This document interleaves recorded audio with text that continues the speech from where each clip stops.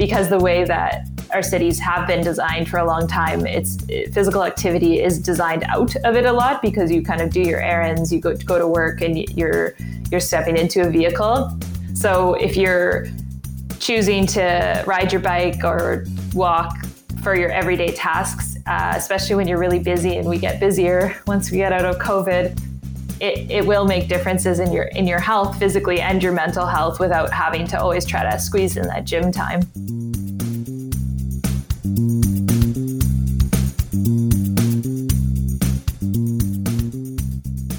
Hi, everyone. Welcome to the Active Towns Podcast, conversations about creating a culture of activity. I'm John Simran, founder of the Active Towns Initiative and your grateful host during this podcast journey. Thank you so much for tuning in. It's always wonderful to have you along for the ride. Today, in episode number 57, I'm super excited to share with you all my conversation with Erin Riediger from Winnipeg, Manitoba, Canada, about the surprising power of the simple, upright, Dutch-style bicycle. Erin is in the final stages of officially becoming an architect. You'll quickly learn that she's passionate about creating equitable cities, which is partly how she got interested in advocating for safer cycling for everyone. And she's also a very talented storyteller and the producer of the Plain Bicycle podcast, which she will tell you all about.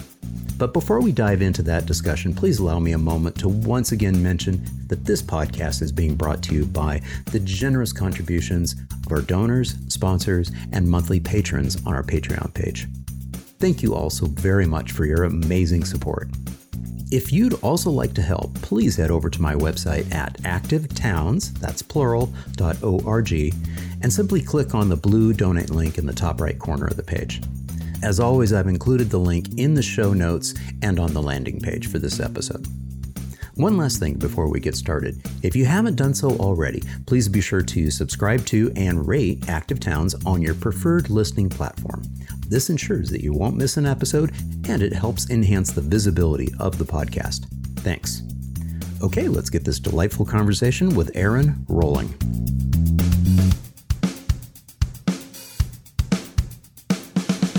Erin, it's so wonderful to connect with you here today. Welcome to the Active Towns Podcast. Thanks for having me. First off, thank you so much for taking time to talk with me today about the Plain Bicycle podcast mini-series and, the completely remarkable, unremarkable everyday cycling movement that has been gaining momentum in Winnipeg. But to get us started, please just share a little bit about yourself. Okay, so I'm from Winnipeg, Manitoba, and I'm actually almost an architect. I'm doing my exam this year, so I can't technically call myself an architect yet, but I'm getting there. And I'm really interested in cities and transportation, and namely equitable transportation. So everybody having access to a way to get around without having to spend piles of money. So that's really why I got interested in cycling and cycling advocacy, because I think there's a lot of untapped potential in cycling for people to be able to move around their cities for a very low cost and convenient way. Fantastic. And let's dive into that a little bit in terms, since you brought it up, and we can try to define that term a little deeper. When you talk about equitable transportation, what does that mean to you personally? So for me, that means not having to be trapped by car ownership, essentially, when I talk about equitable transportation. So we're very much embedded in a car culture in a lot of places in North America, especially in mid-sized cities that don't have the robust public transportation networks. So it's a way to look at other options for transportation that cost less money, and therefore more people are able to access them. Fantastic. Yeah. And I think you had a tweet that you put out where you actually sort of outlined, some of the cost to your chosen active mobility mode. And, why don't you talk a little bit about that post? Yeah. So for the last 2 years, actually, I've gone back and calculated how much I've spent on transportation in a year. So I used to be a car owner, and I still do drive sometimes, but using a car co-op that we have here. So it's just basically pay per use. And so going from car ownership to car co-op, using more public transportation. So here that's the bus, and then really amping up the cycling and walking. Like I do a lot of walking for everyday tasks. Just doing that, when I add up all my transportation costs, it's about $80 a month. And that includes even some car rental in there for road trips and gas associated with that. So when I look at $80 a month, and then you look at, I think it was actually an American statistic that this year, the average cost of a car is around 40 grand. And when you look at that over the months, people spend $800 a month on average on their car. And that includes, that's everything, because it's even if you own your car and you're past your car payments, you're still paying for maintenance, you're still paying for parking likely, you're paying for gas. So they're really expensive tools, and often we use them for things that they don't need to be used for. So short trips to the grocery store, or going to chat with friends, or in Winnipeg, for example, like I live centrally, like close to downtown. And for me to go see my parents in the suburbs, it's only about a 20-minute drive. And I've discovered like a year ago, that's a 40-minute bike ride in the summer. So there are other ways to do things. And I think that you can save a lot of money if you're not driving, and it's a huge cost to people's households. So if you're low income already and things are tight, or you're just out of school and you still have student loans, if you can do it, it's a great thing to try to cut out. And there's also lifestyle benefits from it as well. Fantastic. So were you like sort of engaged in these thoughts, and was this part of your life prior to producing the Plain Bicycle podcast series, or was this something that really took off from that experience? It was a part of my life in a way, because from going through architecture education and beginning the process to becoming an architect, I'm really in tune to the way cities are built. And I see the amount of space, especially my city's core, that is taken up by cars and parking in particular. So it starts to become a bit of a design problem. So if we have all this space that it makes it not as nice of an environment to be walking around and inhabiting, because we need so much space for cars and for parking, what are the solutions to that?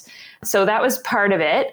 And then the other part of it before doing the podcast was just a general interest in riding my bike and cycling in a different way. So I've never been somebody who's gotten into the sports side of cycling, but I've always just had like a simple joy from cycling, like when I take my bike out for a ride. So I thought that these are some problems that could be solved. And I'd heard about the Plain Bicycle Project, which had already had a first round when I did my podcast. And I thought, this is a really interesting solution that I think more people should know about.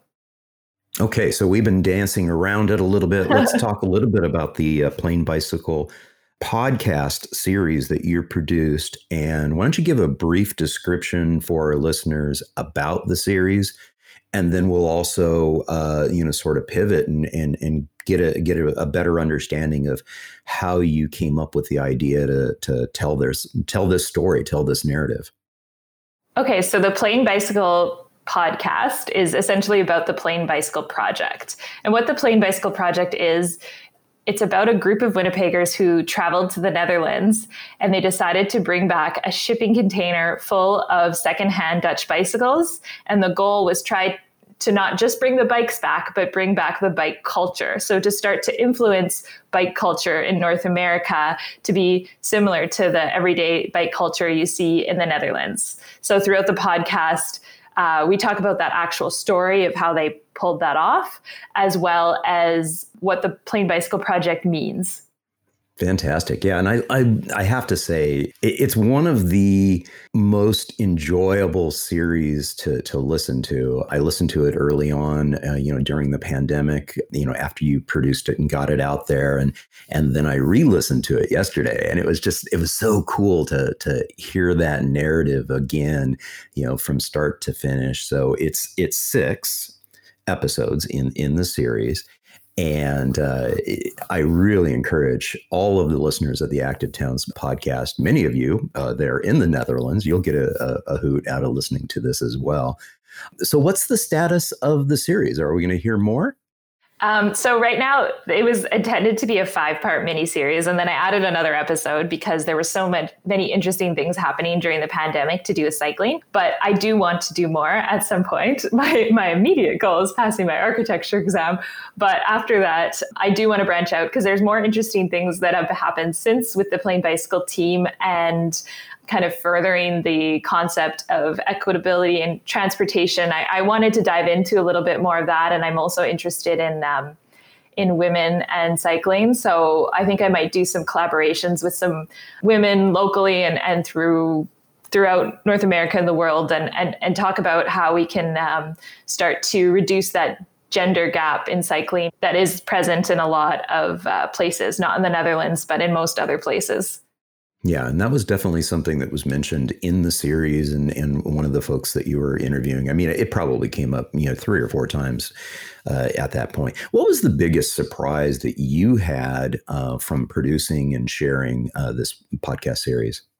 I was surprised how many people in the Netherlands are listening to it because it's about them. But I guess they thought it was in terms of just like the physical product of the podcast itself. That was kind of one of the most interesting things for me, is seeing like how many people related to it. Because I did think it was a little bit more localized, and I wanted to sort of make sure that the themes were a bit larger. And it was interesting to see like people say, like, even, people, I think of Europe as all very progressive, and there's lots of people in the UK saying we have very similar issues. There's people, even in Germany who are relating to it. They have a more robust cycling culture. And then the people in the Netherlands were kind of also interested in it, even though I guess maybe it's interesting to see that something that's from your country is having an impact somewhere else. Yeah. Well, and I think Herman Tiemens mentioned it. He was like, it's hard for a fish to, really describe, water that they're in, Yeah. And to be clear, too, there are plenty of cities in the Netherlands, especially in the southern portion of the country, that are much more car centric. And so, they are going through the same types of battles that North American cities are going through. And that's one of the themes and the memes that have really come to the forefront in the last 5 years or so, is that, the utopia, quote unquote, the bicycle utopia that we refrain or reference in the Netherlands, in Amsterdam, in Utrecht. They weren't always that way. They had to fight hard to break through the car-centric trends that developed over the years, from post-World War II. And in fact, Chris and Melissa point out that Rotterdam is a fabulous example for North American cities, since it had been destroyed in World War II and then rebuilt in the model of the automobile. So it's a wonderful thing. So let's talk a little bit more about, I think, one of the interesting and I think joyful things that sort of emerged from the podcast is that you got a new bike too. Talk a little bit about that. I did. So when I started making the podcast, actually before I'd even started making the podcast, I was on my kind of second upright, North American style upright bike, which is, it's a great bike. It does feel upright. It's very city friendly, but it's not a Dutch bike. And I didn't have a problem with that. And then I remember actually at the time of me buying the bike, I was familiar with Anders, and I messaged him and said, "Oh, do you got any of those lying around?" It was before they actually did round 2. And he was like, "Well, we got a waiting list. You can't jump the queue, but like maybe I could help you out." And I was like, "Oh, it's cool. I got a bike." And then I didn't think, when I first started doing it, I was just telling a story more about everyday cycling, and I didn't think I would actually get one. And then I thought, well, this is kind of silly. Like, I'm doing this whole project. Like, I really would like to experience it. And then when the shipment came in and I visited them and I went on a couple of them, I was like, oh my God, this is the best thing ever. Like, this is totally different than my upright bike. And it is quite a different feeling. Like, you don't really know what a Dutch upright bike is until you ride one. And it's just, and now that I've had it, I've felt really bad for my other bike because I have like kind of abandoned it. But then actually it's now recently gotten a new life because I put some winter tires on it, and it's been kind of the bike I've been riding for the last couple months. And I put my Dutch bike aside so that it didn't get too messy. But I I did go through the whole experience with them. So that was really nice to be able to actually experience what I was talking about. Well, and you just mentioned you winterized, that original North American upright bike. Why don't you go ahead and explain what that is for our listeners that don't actually have winter? Yeah, so I live in Winnipeg, so we get a lot of ice and snow, and the concept of winter biking completely terrified me before this year. I just thought it was not going to be for me. It would be too cold, too windy, conditions too dangerous. So my original plan was to just get a studded tire for my Dutch bike and then just switch them out in the front tire, but they weren't available in the European sizes here. And I don't even know if they manufacture them because it's not as much of a problem there. So I decided to winterize my other upright bike. But I didn't want to get sometimes when I see the winter bikers and props to them for, riding in anything, but, they got the goggles and all the windproof gear. And I was like, it's just not my personality, in the same way that the other type of biking isn't really my personality. So I was like, I'm just going to try this. I'm just going to invest a little bit of money on winter tires and try it. And what they are is they're a bit wider, they're deeper treads, and they have studs in them so that they can grasp the snow. And it made a huge difference. So I'm just on my upright bike, regular bike. It's hot pink, and it's got these studded tires, and I just ride in pretty much normal clothing. I wear the mitts and the boots were the most important thing because they really hit the wind. And we've had inclement weather in January in Winnipeg. It's only yesterday it was minus 10 Celsius. And usually at this point it's minus 20. So I have been able, probably a little bit lucky that way. But yeah, I've been riding and up through January, I haven't stopped. And that's pretty amazing. Usually I stop late November. Fantastic. Now you mentioned wearing normal clothing. And that's another theme that is really all about what the plain bicycle movement is about. So let's dive a little deeper into that whole concept. Sure. So first off, when I say you can cycle in everyday cycling and everyday clothing, it's not to say that you can't cycle in. I've had some people attack me on Twitter. You can cycle in your kit if you want to cycle in your kit. And that's awesome. If you want to, if you get really sweaty, you ride a sporty bike, you want to change when you get to work, good, do it. It's all biking. It's all good. But I think that excludes a huge population from even being interested in it because they have no interest in changing when they get to work. They're not going to ride a bike to the grocery store if it means kitting out. So on a Dutch bike, it's specifically designed so that you can ride it in any clothing, in any weather. And what I mean by that is that the big thing is the chain guard. So it's a fully enclosed chain guard. So you can't catch your pants on it. You're not going to get dirty. The fenders keep it, even when it's raining or snowing, they keep the snow from splashing back at you or up your back if you don't have one in the back. And then I also have a skirt guard on mine or a coat guard. So basically, if you're wearing something longer, if you're wearing a more fashionable kind of long trench coat or something, it won't get caught in the wheel. Or I have a lot of palazzo pants I wear on my bike. So I'm all about the outfits. So I couldn't even wear them on that pink bike I had. But on this Dutch bike, I can because nothing gets caught in the wheel. And just the way you kind of step on and off of it as well. I can even wear shorter skirts on it and it's fine. And the angle of your seat is in such a way that you really can wear any outfit on it and you don't have to change. And you're going at a slower pace. The bike is designed to go at a slower pace too. So you're really not sweating as much, even in the summer. Yeah. Yeah. And you sort of described it, but the name of these bikes are? So they're called Oma Fiets or grandma bikes. And sometimes in North America, when we say grandma bike, it's kind of meant as an insult. It's you say that disparagingly at a bicycle, but they own it, and I love that they own it. They're old, they're rusty. They probably were their grandma's bicycle at one point, and that perhaps where the name came from. But it's meant to ride slow. It's meant to just tot along from place to place, and it's just meant as a.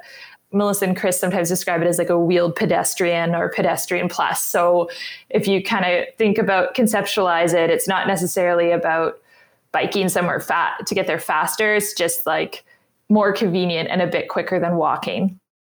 Right.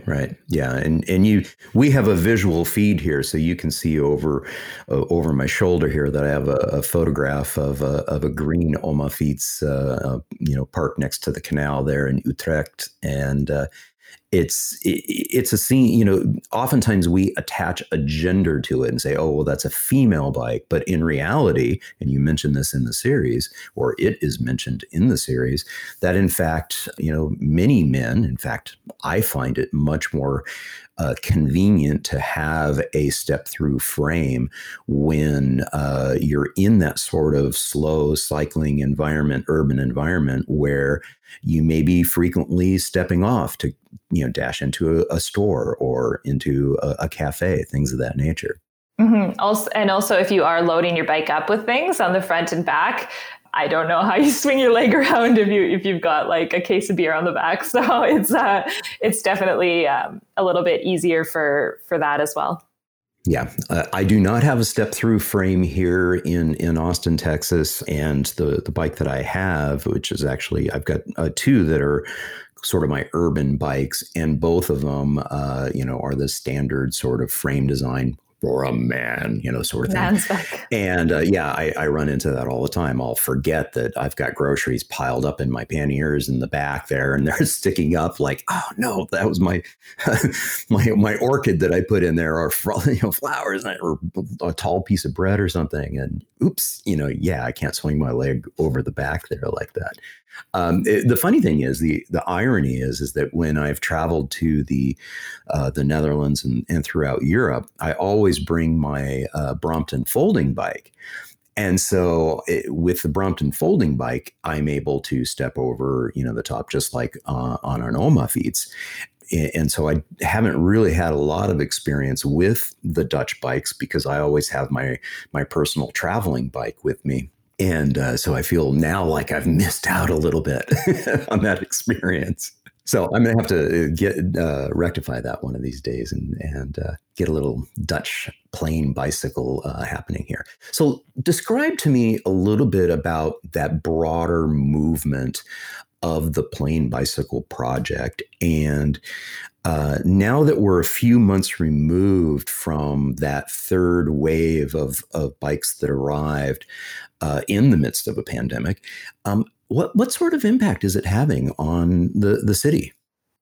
So I do think that it is having an impact, just because when you start to see people cycling in a different way, it starts to open it to more people. So when I do bike to and from work, I do see some Dutch bikes here and there. And then I also see people on, on kind of upright bike or North American bike, or even sometimes on an there's some like old road bikes that are really popular here that you see kind of all the hipsters riding, but I do see more people riding even those bikes with like regular clothing on. And I do think that the more people that do it, the more people that realize, oh, they're doing that. That looks normal. I can do that too.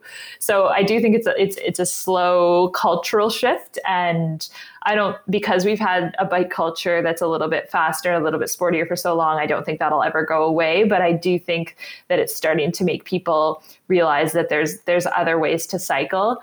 And I do think that recent investments in protected cycling lanes in the center of our city have helped that as well, because it makes it less frightening for people to give it a try. But yeah, the goal of the project is essentially to show people that there is a different way to ride a bike, and that there's different types of people doing it, and you could do it. So, and we're trying to push that further, even by Plain Bicycle Project. Sometimes when we could do things like street festivals before COVID would show up and just get people to ride. And there's people that have bought bikes that, they're, in their 60s or 70s, and they haven't ridden a bike since they were 20 years old. And they're experiencing it again almost for the first time. The price is really accessible. So there's people that can't afford to buy $1,000, $2,000 bike, but these used bikes are like they're $350 Canadian. So even though it's still not accessible for some people, like a lot of people are able to afford that, or they can volunteer with Plain Bike and get some access to them. Leanne Perry also started a project I was helping her out with, where we were teaching women who are new to Canada how to ride bikes. And we only got through about, I think, 3 teaching sessions before we had to stop because the COVID numbers started to go up. But what that was about was that, you come to Canada, you're not really familiar with the culture, and maybe like you only see people driving. You don't always have, you don't always have a lot of money when you're moving to a new country, obviously. So we were working with the immigrant and refugee community to help women learn how to ride a bike. So I think we want to push the impact in that way, is just to, now that these bikes are available in Winnipeg, like we want to show more people that this is a good way to get around and an affordable way to get around. And I think for me personally, my goal moving forward with some of that will be to try to push it further into different communities and show people that might feel like that's not a part of their community, or that's, that's something that more middle-class people do. I can't do that, like whatever, or that's like not my culture, that, it is an accessible form of transportation, and try to be more open in that way. When we return after this very brief break, Erin gives us an update on the Plain Bicycle project from her perspective, how the upright bike can help get more people riding more often, and the actions we all can take to support others in beginning to ride. But before we get into those discussions, allow me a moment for a quick request. If you're enjoying the Active Towns podcast, please share it with a friend or a colleague so we can grow the audience and this movement to create safer, more inviting places that promote a healthy culture of activity. Okay, that's it for this short intermission. Let's bring our conversation with Erin back up to speed.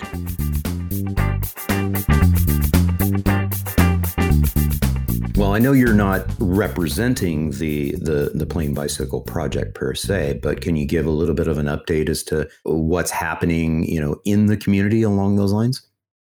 Yeah, so there was that project that we were working on with IRCOM, which is an immigrant and refugee center in Manitoba. And then there's also what actually Plain Bicycle, one of the lines I say is that this is not a bike shop, it's a culture bomb, but they actually do have kind of a bike shop now. So they're calling it a bicycle garden, and it's on Sherbrooke Street in Winnipeg. And it's a headquarters in a way for our office for Winnipeg Trails, which is the advocacy body which Plain Bicycle branches off of. And then they are selling new bikes, and they're doing little repairs, and they're bringing parts in from the Netherlands. So there's that as well. In terms of like outreach, things are kind of hard right now because of COVID, but the Plain Bicycle project still exists, and we still, want people to know about us, and want people to know that there's a different kind of bicycle available in Winnipeg, if that's what you're looking for. Right. Yeah, and I noticed on their website, it looked like there was a pretty good choice of new upright bikes. They definitely look like they're of Dutch style. I'm not sure if they're actually Dutch brands or not, but that looked very encouraging. Obviously, it's to your point earlier, though, the new bikes do come at a higher price point than say being able to recycle an older bike. Yeah, and that's one of the issues with importing them, too, is because that adds a lot of cost. So a bike that might cost you the equivalent of $600 Canadian in the Netherlands is probably going to cost you $1,000 by the time it's landed here. So the new bikes, like even in the Netherlands, like I have my Dutch bike that I got from Plain Bicycle is a Gazelle bike, and like it's great. I love it. It's in great shape. It's a classic brand. Like it's beautiful, and it even has like a dynamo hub in it and everything. And I'm pretty sure if I were to buy that bike new, it would be like $1,500 at least. So I bought it for $350. So even if you buy like you end up with the total bare bones one. They're super good quality, like steel frames. You can swap parts out if you need. So there are those options. Some people just want a new bike. So that's why they thought like it would be a good idea, because some people just don't like the idea of having a used bike. And they are like, in varying degrees of wear. So understandably, some people want a new one. So that's why we provided that option. But I think the used option has to be there too, to make it a bit more accessible.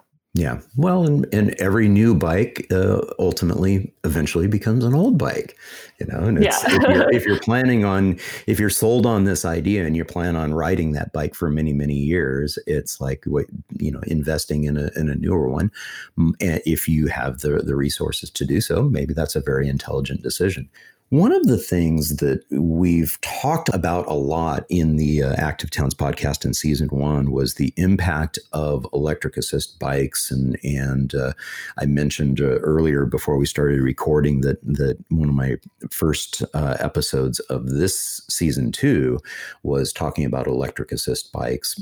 And one of the things that we're seeing happen in the Netherlands is that the distances that people are feeling comfortable riding, especially some of the older adults who are riding very frequently in the Netherlands, is increasing because they're able to go from village to village, from town to town on some of the very nice separated infrastructure that they have in the Netherlands. And so that is really sort of another empowering movement that's taking place, is those electric assist. Are you guys starting to see any of that there in your city? Yeah, I am actually. I don't personally have an e-bike, but I have seen the impact of them, especially on older adults and seniors who maybe feel that they can't ride a bike, or they get tired faster or whatever. Like, it just, I have seen a lot of, and even beyond my city and on Twitter, I do see a little bit of the e-bike controversy as well, because there's some people that are riding things on the bike lanes that are not really an electric assist bike, and they call it an e-bike, and they're basically on a motorcycle mowing everyone down. So, but I don't really see that as an e-bike.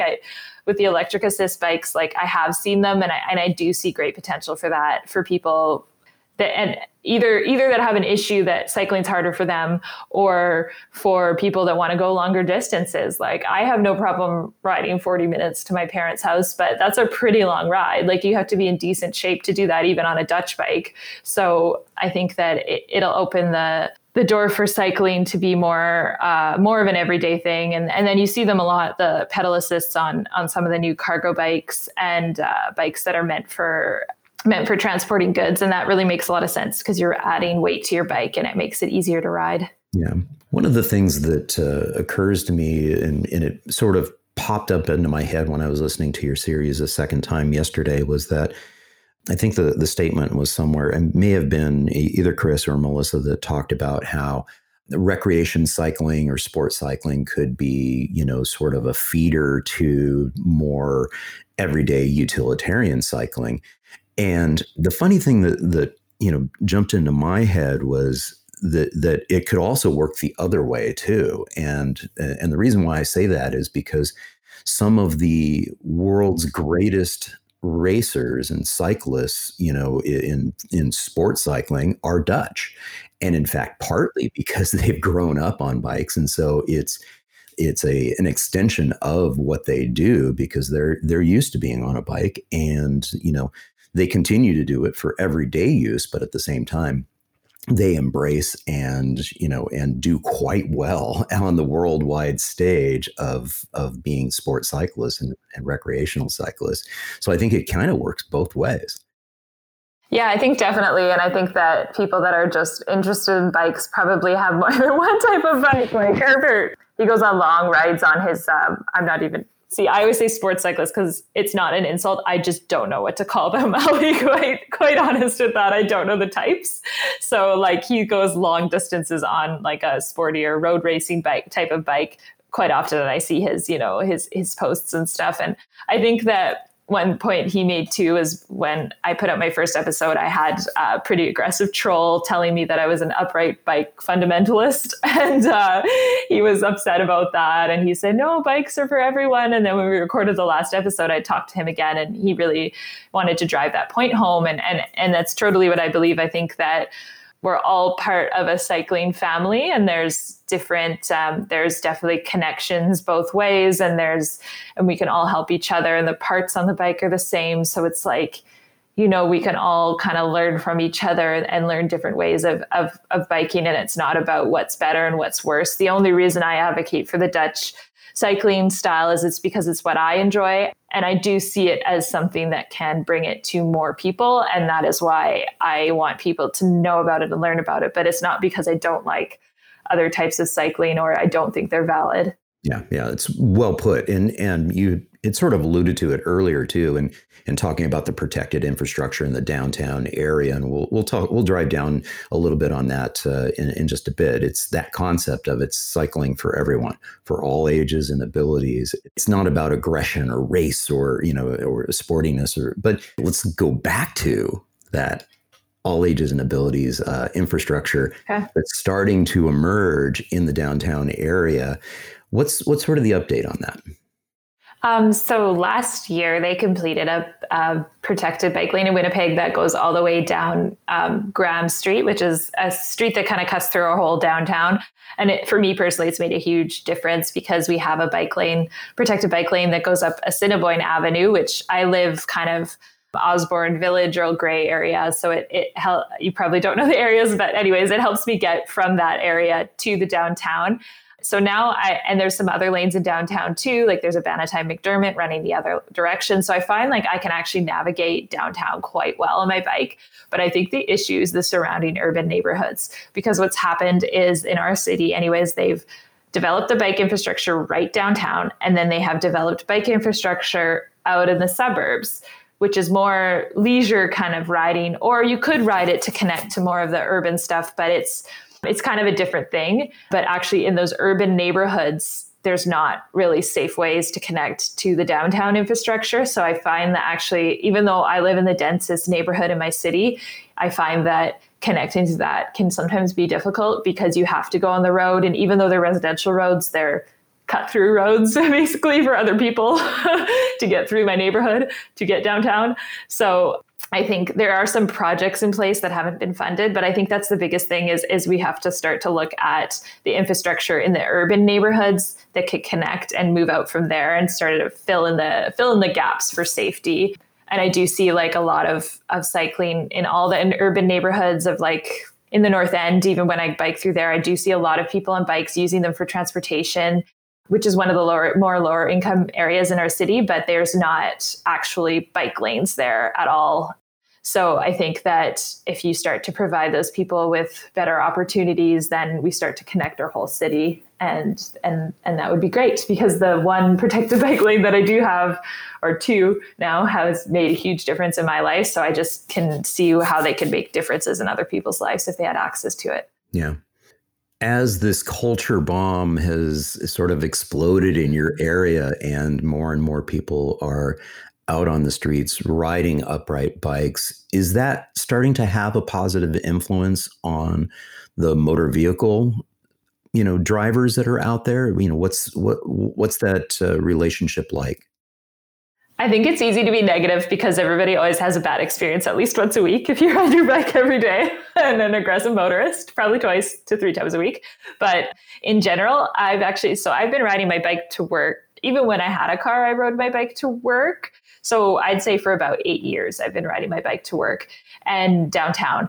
And I've noticed a huge difference from that start point to now. Part of it has to do with, I think, the density of cyclists, because I think just more people are using bikes for transportation across the world in general. But then I also do think that cars are starting to get more used to them because they're being more accepted, because there are places for them to go once they do get to the protected bike lanes. So I've definitely noticed over the last 3 to 4 years, people giving me more breadth when they're passing and being less aggressive and really making sure that, like, sometimes people are almost too nice and they stop and they say, oh, go, go, go. But like when you're like snow's blowing in your face and you're just like, no, it's okay. You can drive. I see you. But I think that 85% of drivers are quite good with cyclists now. Whereas I used to think that there was like the cyclist was seen as the nuisance. Yeah. And I do think having more different types of riders helps, because it's not, 10 years ago, it was just the guys in spandex and the helmet, and they would ride like in the middle of the lane and go as fast as they can. And I think that now that there's a lot more people like me that are kind of toddling along, and they're, you can really see their face. You see them as a person. And Anders kind of talks about that a little bit, I think, at one point in the podcast, is you see a person on a bike, not just a machine. So it's easier to empathize. And so I think that over time, most drivers have gotten a little bit better. But the best way to avoid those conflicts is to really have space for both, because people, you can put as many share the road signs as you want. I'm vulnerable. I'm weak. I'm on a little piece of metal, and even if I'm wearing a helmet, my body's completely exposed, whereas you're behind like a huge metal box. So I think I'm not saying anything against drivers, but I think you just have to realize the position of power you're in and empathize with the vulnerability of somebody that's on a bike and make room for them. Yeah. And that's part of the beauty of the plain bicycle, the Dutch upright bicycle is, and you mentioned, it is mentioned in your podcast series that, you're sitting more upright, you're more likely to be wearing normal clothing, you're much more approachable. The image that is being presented is that I'm not a cyclist, I'm just a person who happens to be riding a bike. It's that pedestrian plus concept that Chris likes to refer to. And part of the additional thing that I really reinforce and have been doing so over the past decade is also smiling and waving and making that connection. We're all drivers at some point in time, most of us, and we know what it's like to be in that hermetically sealed environment. It's really easy to just be kind of caught up in your own world, et cetera. But if you've got like this smiling guy or girl waving at you from an upright bike going, hi, it sort of gets them out of their little fog that they're in. Yeah. And it rehumanizes that experience. Yeah. Sometimes I do that. And then I'm like, oh, I shouldn't have to do that. Thanks for not killing me.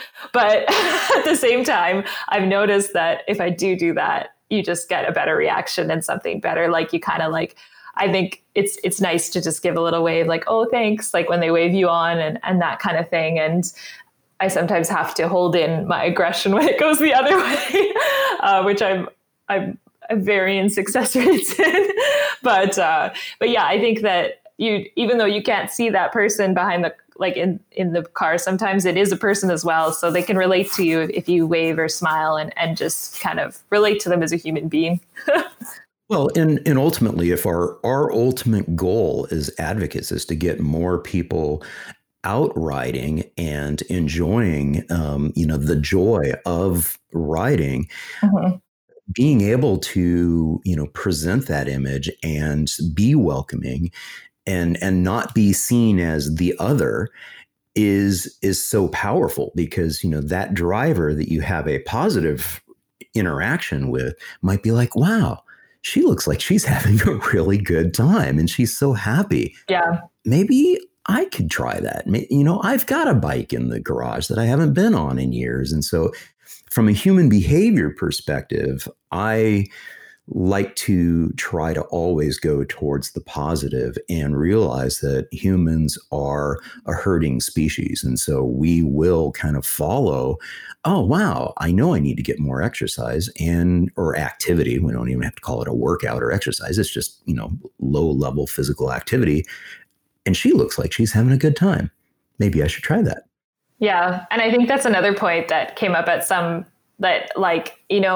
it really is activity. Like, even though I ride very slowly and I'm not getting up the speed like I would at a spin studio or anything, I have found difference in my personal health and my mental well-being as well, because the way that our cities have been designed for a long time, physical activity is designed out of it a lot, because you kind of do your errands, you go to work, and you're stepping into a vehicle. And even with taking the bus, there's some walking involved always. So if you're choosing to ride your bike or walk for your everyday tasks, especially when you're really busy, and we get busier once we get out of COVID, it will make differences in your health physically and your mental health without having to always try to squeeze in that gym time. Yeah, absolutely. Is there anything that we haven't discussed yet or covered yet that you want to make sure we talk about? Yeah, I think that one of the things I didn't really realize when I was first starting out on the podcast was the bike itself and the design of the bike and how much influence that could have on bicycle culture. Like, I kind of always thought we have a car culture, that's why we don't bike, or we don't have the infrastructure. That happens a lot of times. We don't, and which is a huge part of it. We don't have the protected bike lanes, and that's why people don't bike. And I didn't really realize how much the culture is influenced by the design of the bike and how this bike is just designed to get you from point A to point B and do your daily errands. And there isn't really anything like it available in North America, because even the upright bikes that are available have like added features that don't really help the average person, especially here in Winnipeg where it's flat. Like I have 7 gears on my other bike. I always have it in the middle gear. There's no point to the other gears. So I think that I didn't realize how much the design of the bicycle really influenced bicycle culture, and also the modal split. So the 70-30 men, women, like when I went through the process of Plain Bike and we saw how many people were at that launch party and how many people were women, was really cool to see, because I really related to that, seeing so many women who thought, I would like a different way to get to work. I would like a different way to kick around with my friends, but I just don't see myself on the type of bikes that my friends are riding. Yeah. And I think the irony is that our ultimate goal is that it's not a bike culture at all. Yeah. I mean, the Dutch don't really view it as a bike culture. I mean, it's just like Chris keeps repeating, it's like pedestrian plus. It's just a simple, pragmatic tool that, well, of course I'm going to get on my bike. It makes sense logically. I talk a lot about how communities can start creating this kind of culture of activity, but if we're successful at it, it kind of absorbs into the background. The fact that the built environment is such that it encourages people to live a healthy, active lifestyle. And, pragmatically humans, can make that decision. I can easily walk or bike to my preferred destination. It's close enough to do so. It's a welcoming environment. And I do it. I don't think about it think about it in the same way of I'm part of a group. Mm-hmm. I'm part of a culture. And you have to get started somewhere, and that's where you create that click and you create that movement. And then, but ultimately, if we're truly, truly successful, then it starts to become a bike culture, or a culture of activity, not with a capital C, but with an under.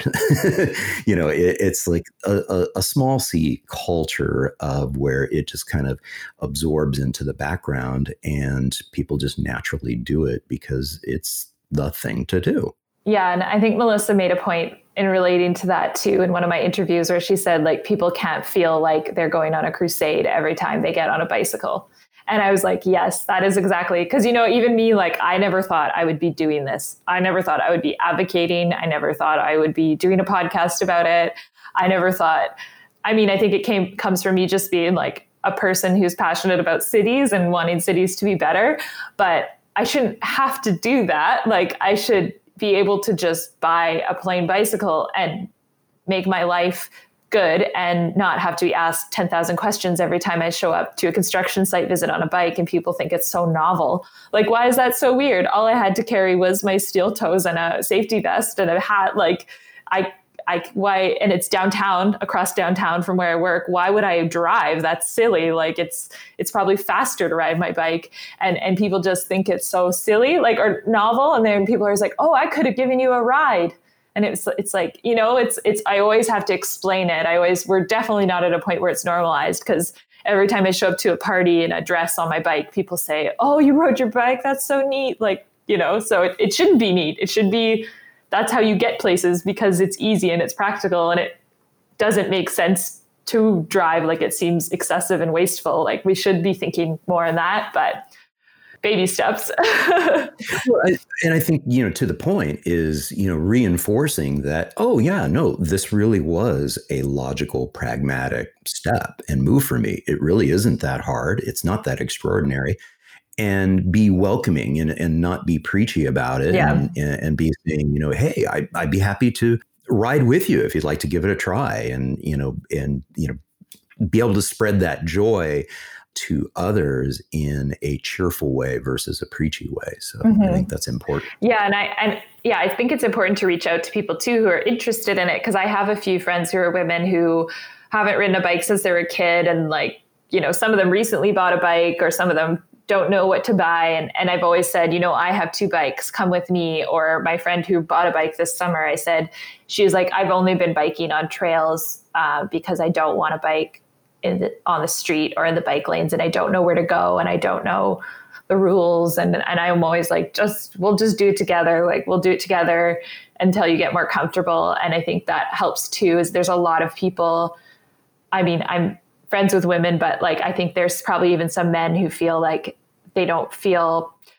comfortable on using a bike for transportation. I mean, a lot of that comes from the cars, but it's just like, they don't feel comfortable. They don't know how to do it. They don't know the rules. So I think, reaching out to people in Winnipeg, sometimes, I can't remember which organization does it, but there's sometimes group rides for events and things like that for Nuit Blanche Winnipeg. It's like, I think there's one where you go from, or some of our festivals anyways, you go from a neighborhood, you meet at this park in this neighborhood, and we're all going to bike downtown together and things like that to help people get comfortable with it.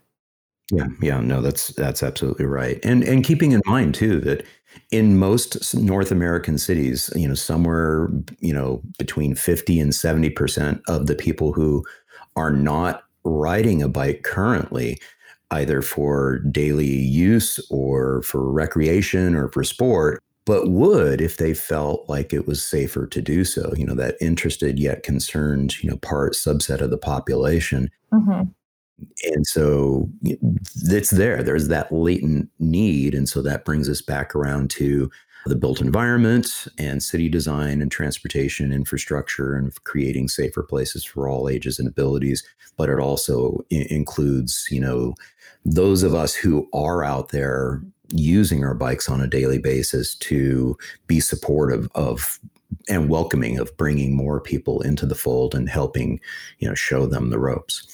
So for those listeners that are listening in and are inspired by our discussions, what advice would you have for them to make a difference in their community? I think just get on your bike and have fun. Like there's lots of bike advocacy things. Like there's lots of conversations about bike. So I would say if you want to talk about it, get on Twitter. But I think just see if there's already anything existing, because a lot of cities do have some, like Winnipeg, I think has like 3 different bike organizations that are very similar, but all have their own agendas. But I think just like find one that's interesting, get on Twitter. I've actually gotten into the local media quite a few times by just tweeting something. And I think that everybody has a voice. So just know that your voice is just as important as other people's. I don't have a PhD in cycling. I just care about my city. So put your voice out there, however small or however large you want, and people are going to listen and people are going to be interested. Fantastic. Well, you just mentioned Twitter.